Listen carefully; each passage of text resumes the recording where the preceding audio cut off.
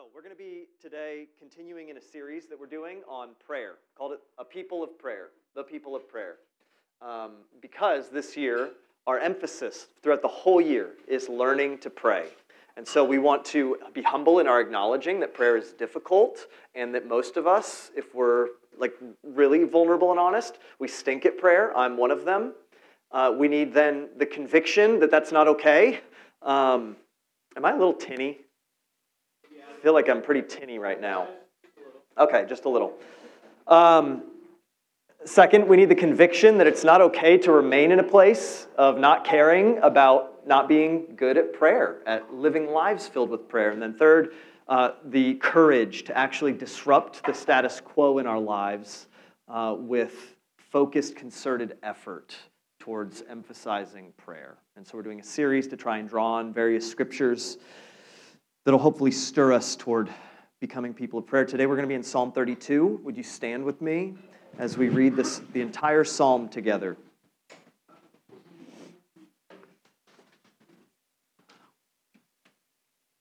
I will read this and then we will pray. How joyful is the one whose transgression is forgiven, whose sin is covered. How joyful is the person whom the Lord does not charge with iniquity and in whose spirit is no deceit. When I kept silent, my bones became brittle from my groaning all day long. For day and night your hand was heavy on me. My strength was drained as in the summer's heat. Selah. Then I acknowledged my sin to you and did not conceal my iniquity. I said, I will confess my transgressions to the Lord, and you forgave the guilt of my sin. Selah.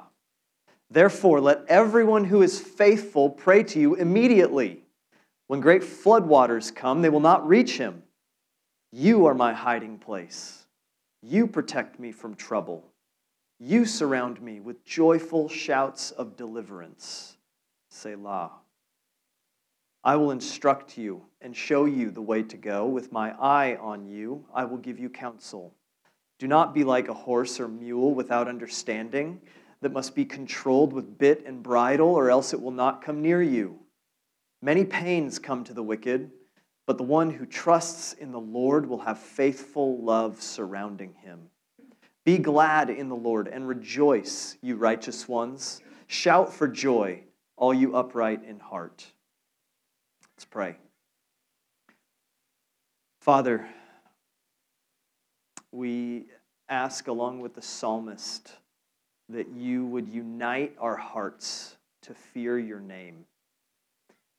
Any places in us this morning that are out of alignment with you, we surrender, we open ourselves to you, we give you full permission to re-knit together our hearts wholly, that we would have hearts that are set apart to you, that want your presence. And so please, Holy Spirit, open our eyes more and more to Jesus. Teach us to pray this morning, specifically through the act of radical openness to you and to one another with our fears, our weaknesses, our sins. And may you bring healing to us this morning. Amen. All right, you can take a seat. So when I was 5 years old, one of my first memories was playing out in this big courtyard area in between apartment complexes, the various complexes of our apartment. And me and my best friend Arnold were throwing pea gravel at each other. And, those tiny little rocks. And we were throwing them, and the challenge was who could hit one another. And eventually, being the competitor that I am, and realizing that it was going to be near impossible to actually hit one another, I took a handful, and, from like me to Naren, and I just threw it as hard as I could. And yeesh, the narrative tension is building. And so, as I threw and felt the joy of victory rise up in me, suddenly the panic of seeing him pelted with rocks break down into tears and screaming and run home.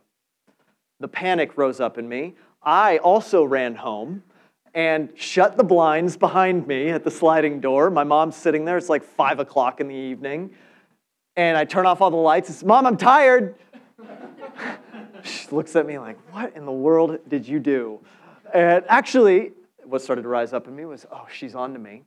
What's the one thing that would convince her I'm being well-behaved? Mom, I need to take a bath.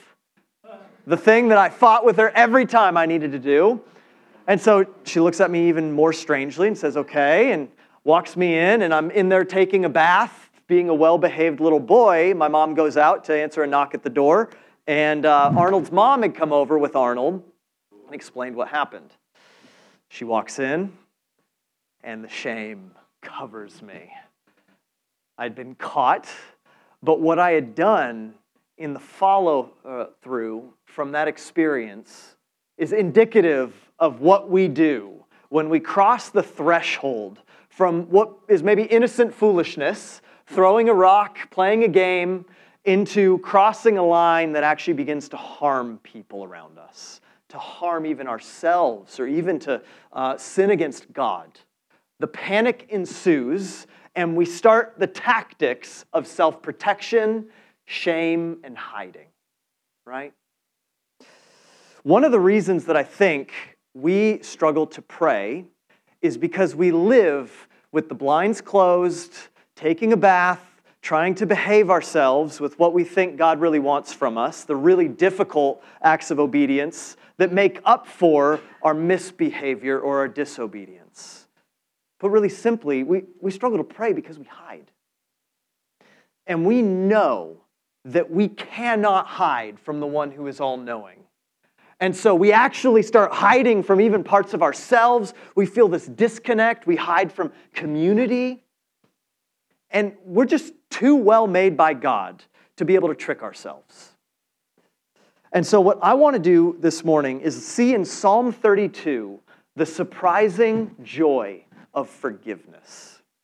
That confession, built up with all of the intimidating elements of being honest with our sins, our personal darkness, or the evil that somehow comes up within us sometimes, all the fear that's surrounding that actually lies to us, especially as followers of Jesus. Because when we step out into the vulnerability and the precipice of losing social control of our image, of our status in the community, and spiritually before God, what we actually find is it's the key and the source to joy. So, it's all around us. It's all around us. There's a surprise waiting for us when we run away from the manipulation of image and the exhaustion of trying to pretend we're someone we're not. The surprise of confession. Let's look at the first couple of verses again here. Psalm 32, verses 1 and 2. How joyful is the one whose transgression is forgiven, whose sin is covered. How joyful is a person whom the Lord does not charge with iniquity and in whose spirit is no deceit. There are some assumptions baked into Scripture and into the psalmist's assumptions and experience. That is that we were created by God to be whole. We were created to be integrated with ourselves, the various aspects, physically in our bodies, mentally and emotionally in our minds and our hearts, spiritually in our connectedness to God, socially in our connectedness to one another. That wholeness brings a state of joy and peace, imperfectly in this broken world, but truthfully. But those things can only come, joy and peace, to the degree that we embrace a kind of wholeness that requires that we are known. We are truly known only when all of us are known. That includes the parts and places in our life that we feel are not worthy of being shared, that we're afraid of sharing, whether it's just embarrassment over weakness or guilt and shame over actual evil.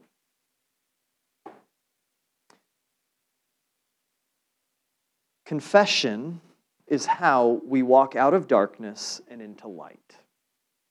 with one another and with God. And right, the complexity is God already knows. There's nothing that's hidden from his sight, Scripture says. There's nothing that we would tell him that he didn't already know. But we step into the relational place where we know God knows, and we know he knows, and we can get on with it. God calls us to acknowledge our sin as what's historically and theologically called confession. Confession is simply the act of refusing to remain isolated in the privacy of our own lives, but living our lives as known members of community inside and out. It's not only sharing in our joys and needs, but also our transgressions, our wronging of others, our falling short of what God created us for, the ways that we don't do what we ought to do even. The condition that compels this behavior is what Scripture calls sin, okay? It's a whole lot of assumptions and baggage around this term, sin. We tend to think of sin as a moral problem. First, that it's a moral problem, but sin is only a moral problem because it's first a relational problem. It's not just that there's a moral purity that we were created for, it's that we were created by God for relationship with him. And his law creates the conditions for that relationship to thrive with one another and with God.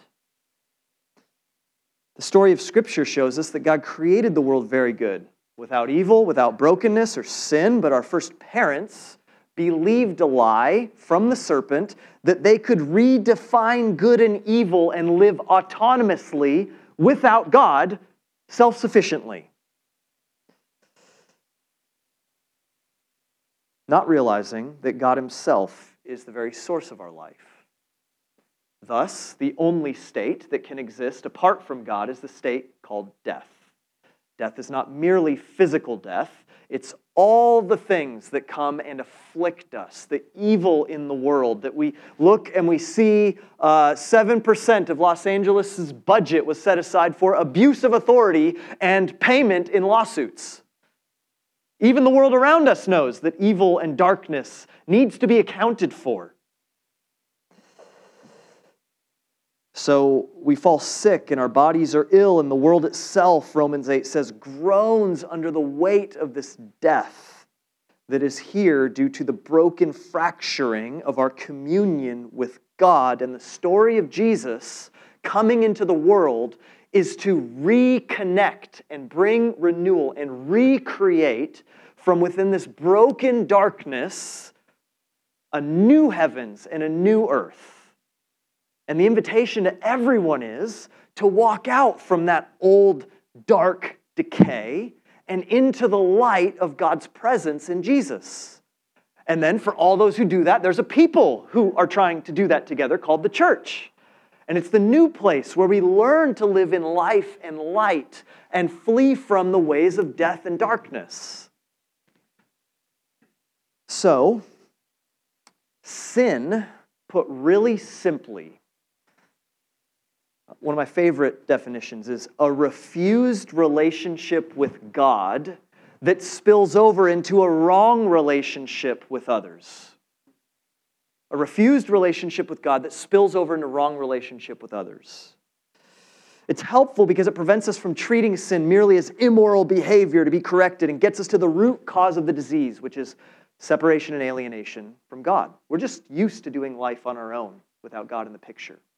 And discipleship to Jesus is learning to live life with God for the sake of the world. So, what do we do about this? Well, the psalmist tells us. I love how realistic God is. There's something surprising. God allows the psalmist to write a song contained in Scripture that describes the psalmist's experience, one of the very authors of Scripture, of sinning, of turning away from God. And then what happens when he turns back to God and what he experiences. God is so realistic about the human condition, and even as one of his people, how sin is still a reality in our life, okay? Here's the thing. Much of our experience as Christians is not so much that God is withholding himself from us, but that we withhold ourselves from him. Confession is how we stop withholding ourselves from him. And I want to just ease the tension that comes up whenever we talk about confession in the gathered people. God is not angry at you. Now, in Jesus Christ, he is pursuing you. He desires you. There may be discipline as a father for your good that he has for us.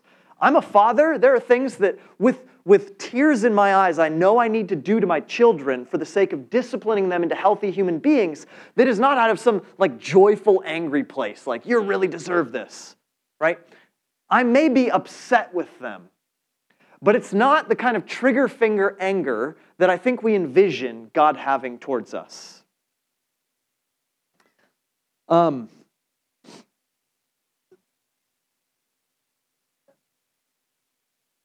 God desires you in the kind of way that a father desires his child to be delivered from peril.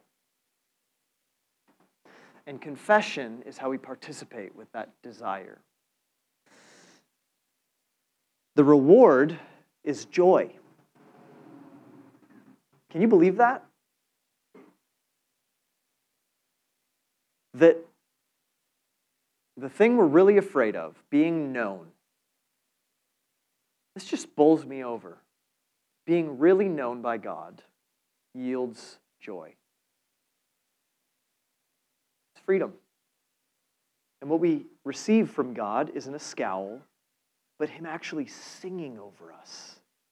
You see that? I think it's verse 8 or 9, maybe 10, maybe 11. It's somewhere in there. He surrounds us with shouts of deliverance. If I have one goal this morning, it's simply that we would all walk out of here with the conviction in our bellies that fundamental to our following Jesus is being authentic enough to confess the ways we fail to follow Jesus every day with God and at least weekly with God's people, okay? Ideally, more frequently than that. Let's just be people that are so free, we're like, oh my gosh, I failed in this way, but man, God is good and kind and forgiving. Let me say that again. Our conviction in our bellies that every day as we approach God first thing in the morning in prayer and say, Lord, thank you for your mercy today, that you are kind and good, is a reflective awareness of needing to give over the parts of us to him that have fallen short, that could be categorized as sin. Every day. It's a fundamental element of discipleship that the followers of Jesus in Scripture assumed was a practice. And I think that one of the reasons that the church broadly in our day and in each of our individual discipleship is so weak and feeble is because we don't do it. Look at verses 3 and 4.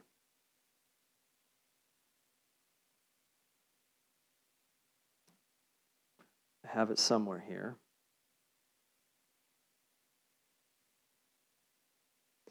When I kept silent, my bones became brittle from my groaning all day long.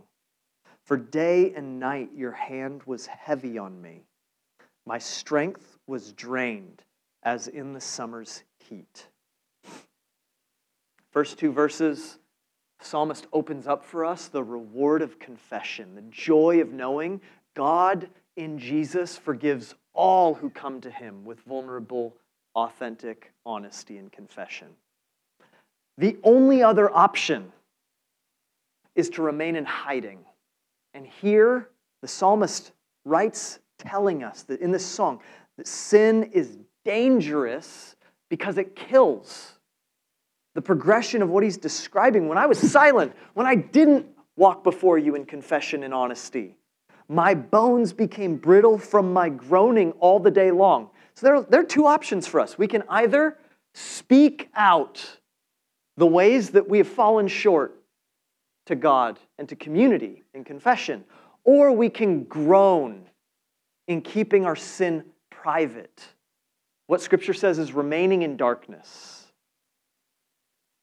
I think that many of us are used to the darkness and think that's what Christianity is. That we just put up with the bones that are growing brittle. And we think that one day God's just going to save us, not realizing that He's given us tools and disciplines to be able to actually have joy and vitality in our life here and now. There is an internal cost to hiding. That is that sin, when it isolates us, lords over us the effects of death. There are a few ways that sin kills that Scripture speaks of. The first one is sin corrupts the goodness that God created. Theologian Cornelius Plantinga writes, "Sin is a parasite, an uninvited guest that keeps tapping its host for sustenance. Nothing about sin is its own. All its power, persistence, and plausibility are stolen goods. Sin is not really an entity, but a spoiler of entities. Not an organism, but a leech on organisms. Sin does not build shalom, that's God's vision of peace, flourishing. It vandalizes it. We find life in prayerful confession because our lives are cleansed of the corruption that sin breeds when we remain in it in darkness. It literally breaks apart the integrity of our interiority. It actually starts to parasitically break us down on the inside.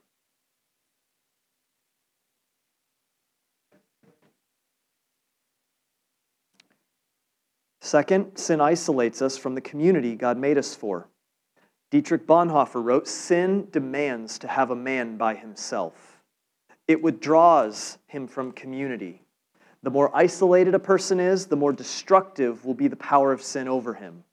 Sin wants to remain unknown. It shuns the light. In the darkness of the unexpressed, it poisons the whole being of a person."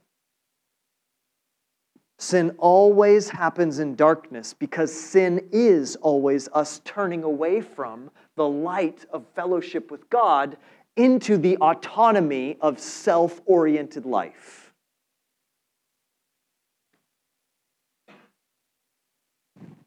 So it isolates us by definition.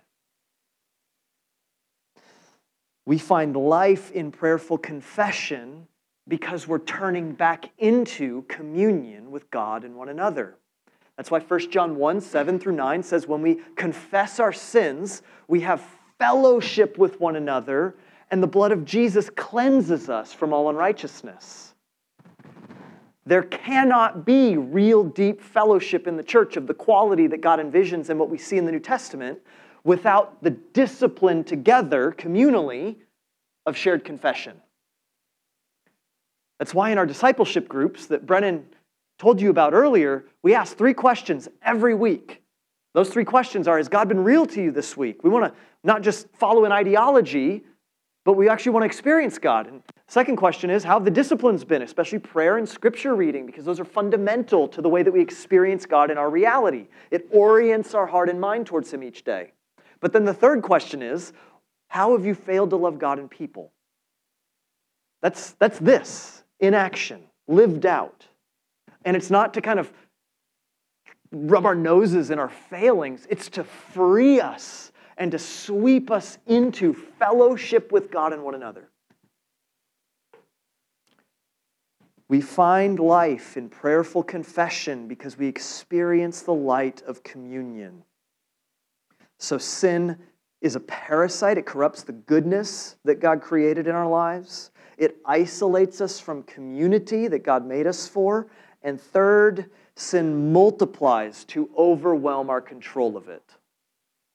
It's the third way that sin kills, brings death. Sin unconfessed always leads to some form of bondage and addiction. Always. Sin, by its very nature, cannot remain alone.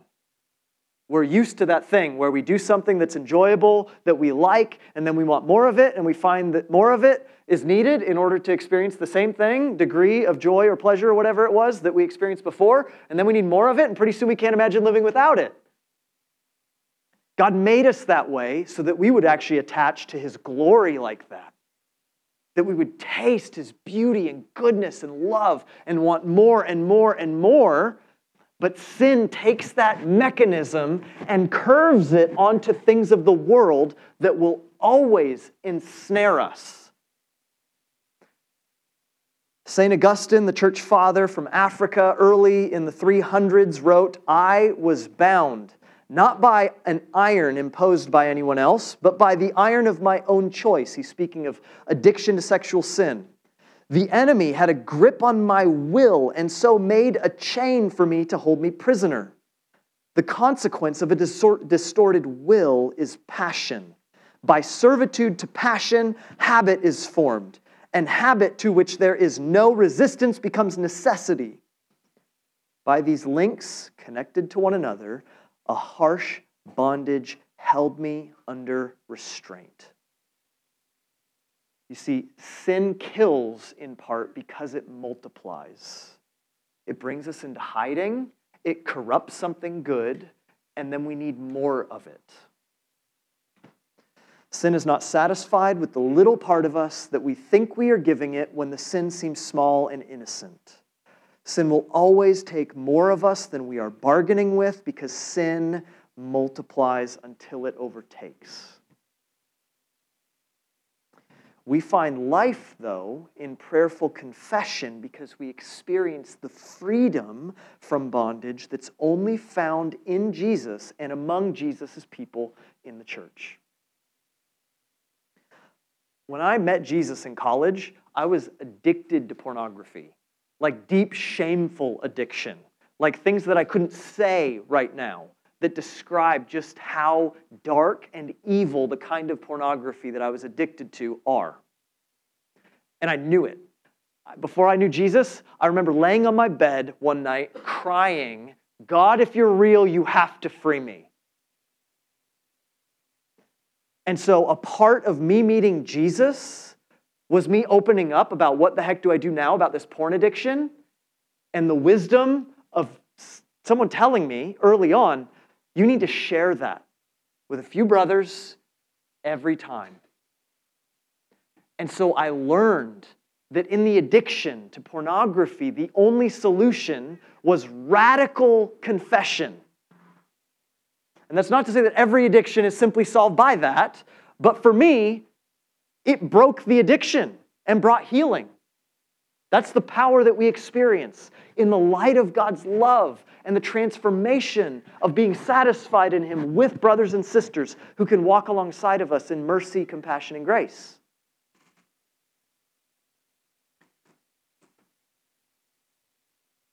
So, my simple invitation this morning is to help us see that the alternative to confession and walking in the light is succumbing to some degree of darkness and death in our life and our discipleship to Jesus, leaving reward and joy that we could have now on the table and settling. And so, let's walk in radical vulnerability together.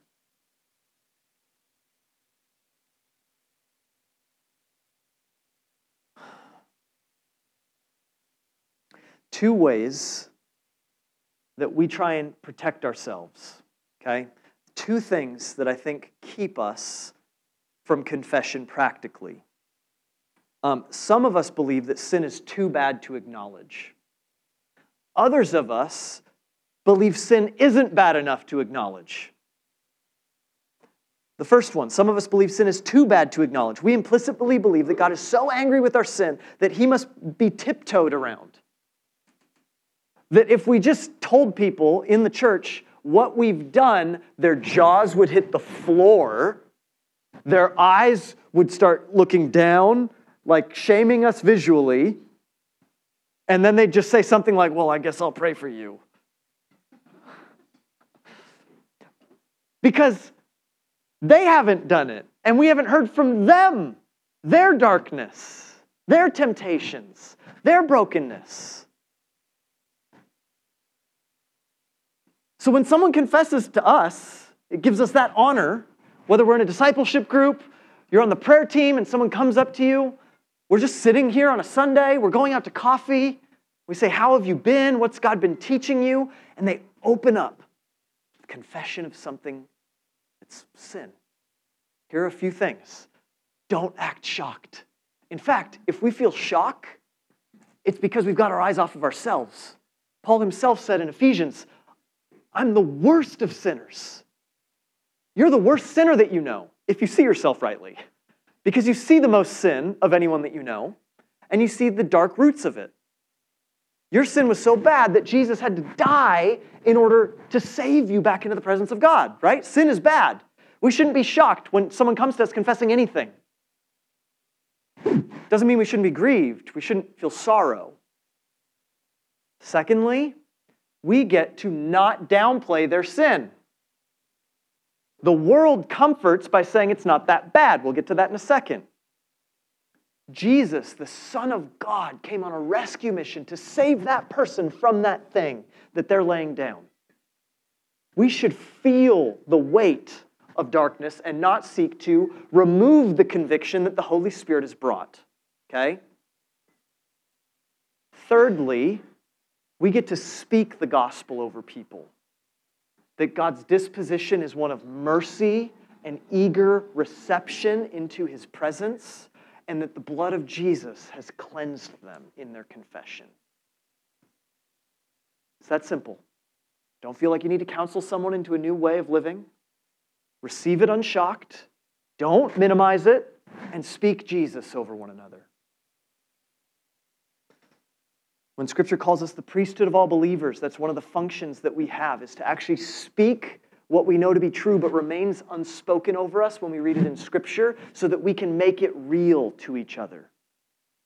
God's forgiveness of one another. And if you haven't received Jesus, if you haven't made the decision to follow Him, this is the invitation into the freedom from the kind of perception management and hiding that's bondage, addiction that seeks to completely overtake us, into the light of being loved by God, into a community that is real.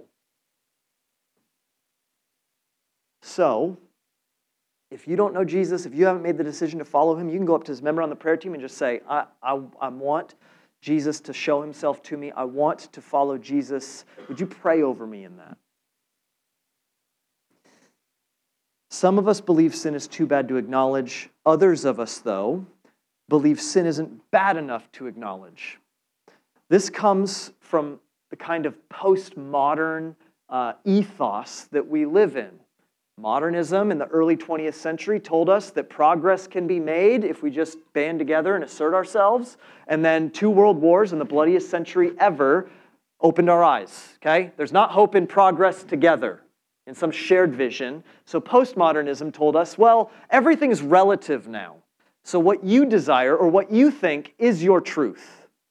You could see how when we read God's Word and we hear in Scripture, He says, well, here are a handful of things to do and a handful of things not to do. That hits us in our bellies that have been shaped by a world that says what's good is what's in you.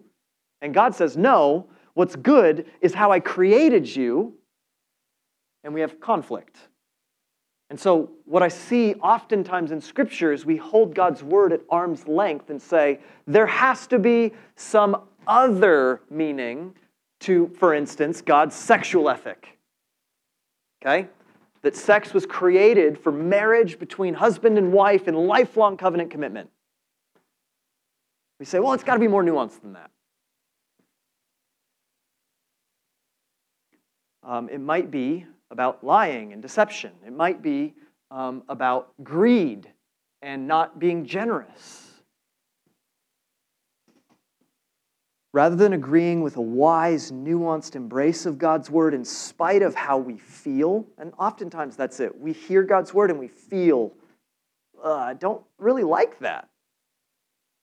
It's because we've been formed and shaped to think that breaking from tradition and breaking from an external set of truth is what is good. All the Disney movies tell us that these days. Now, there's some goodness in the importance of a particular individual, not at the expense of tradition, but embracing them together, okay? All of that, both we're too bad to confess our sins, and sin isn't bad enough to confess our sins. Both of those extremes are foolishness, okay? So, what do? Joy comes through confession, not perfection. The next couple of verses, as we round this out, say, "Then I acknowledged my sin to you." Right? There it is. There it is. Confession. And I did not conceal my iniquity. The psalmist equates not being open about iniquity with hiding it, concealing it. I said, "I will confess my transgression to the Lord, and you forgave the guilt of my sin." You are promised forgiveness in Jesus. Promised it. Don't assume it, though. What I mean by that is, don't assume, well, God gave Jesus, so I'm forgiven without actually going through the process of confession, that I could receive God speaking forgiveness over me. Verse 6, "Therefore let everyone who is faithful pray to you immediately. When great floodwaters come, they will not reach me. You are my hiding place. You protect me from trouble. You surround me with joyful shouts of deliverance." Pastor Eugene Peterson, the late Pastor Eugene Peterson, writes, "God does not deal with sin by ridding our lives of it as if it were a germ or mice in the attic. God does not deal with sin by amputation as if it were a gangrenous leg leaving us crippled, holiness on a crutch. God deals with sin by forgiving us. And when He forgives us, there is more of us, not less." God wants to make you more whole as a human being as you walk out into the light, as you lay down the things that seek to decay you, that seek to overwhelm you, and you come out the other side of confession, that frightful place of being known, more loved, more valued, more whole and solid in your sense of who you are before God and the community. And guess what? It might be a key to other people outside of the church seeing the glory and beauty of Jesus in our day. In a world where image management rules and we can't even confess and be honest about something because we'll be canceled, we'll be stifled, we'll be ridiculed, maybe a key to our neighbors actually thinking Jesus is relevant for their life is our capacity to be honest about our sin, especially when it's against them. Okay? I told you like a month ago, I coach my younger son's flag football team, and I was so mad at the referee, I was saying things that I needed to acknowledge to him afterwards. And so I walked up to him, and I had to say, tail between my legs, shame in my heart. I didn't tell you this last time, and I realized it afterwards. I was wearing my With God for the World TCLA shirt, and it wasn't with a jacket over it.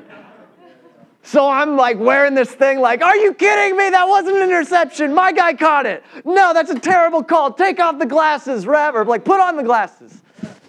And I had to say, "Hey, man," and as I'm walking up to him, he's looking at me, and I could tell it was like with the critical distance to protect himself from further ridicule. And as I surprised him by just saying, "Man, I just need to confess to you, I am so sorry. I was being, and I used a word that I won't say publicly in church, mean, and I need to apologize to you because that's the last reputation that I want to give to you as a coach in the league. I really appreciate you. I know you're doing the best that you can. Will you forgive me for that?" And actually asking, will you forgive? When we sin against someone, we ask them for their forgiveness because that's a part of this reconciliation thing. And instantly, warmth and a smile. And he like leaned forward and hugged me. Now, I don't know where that guy is with Jesus.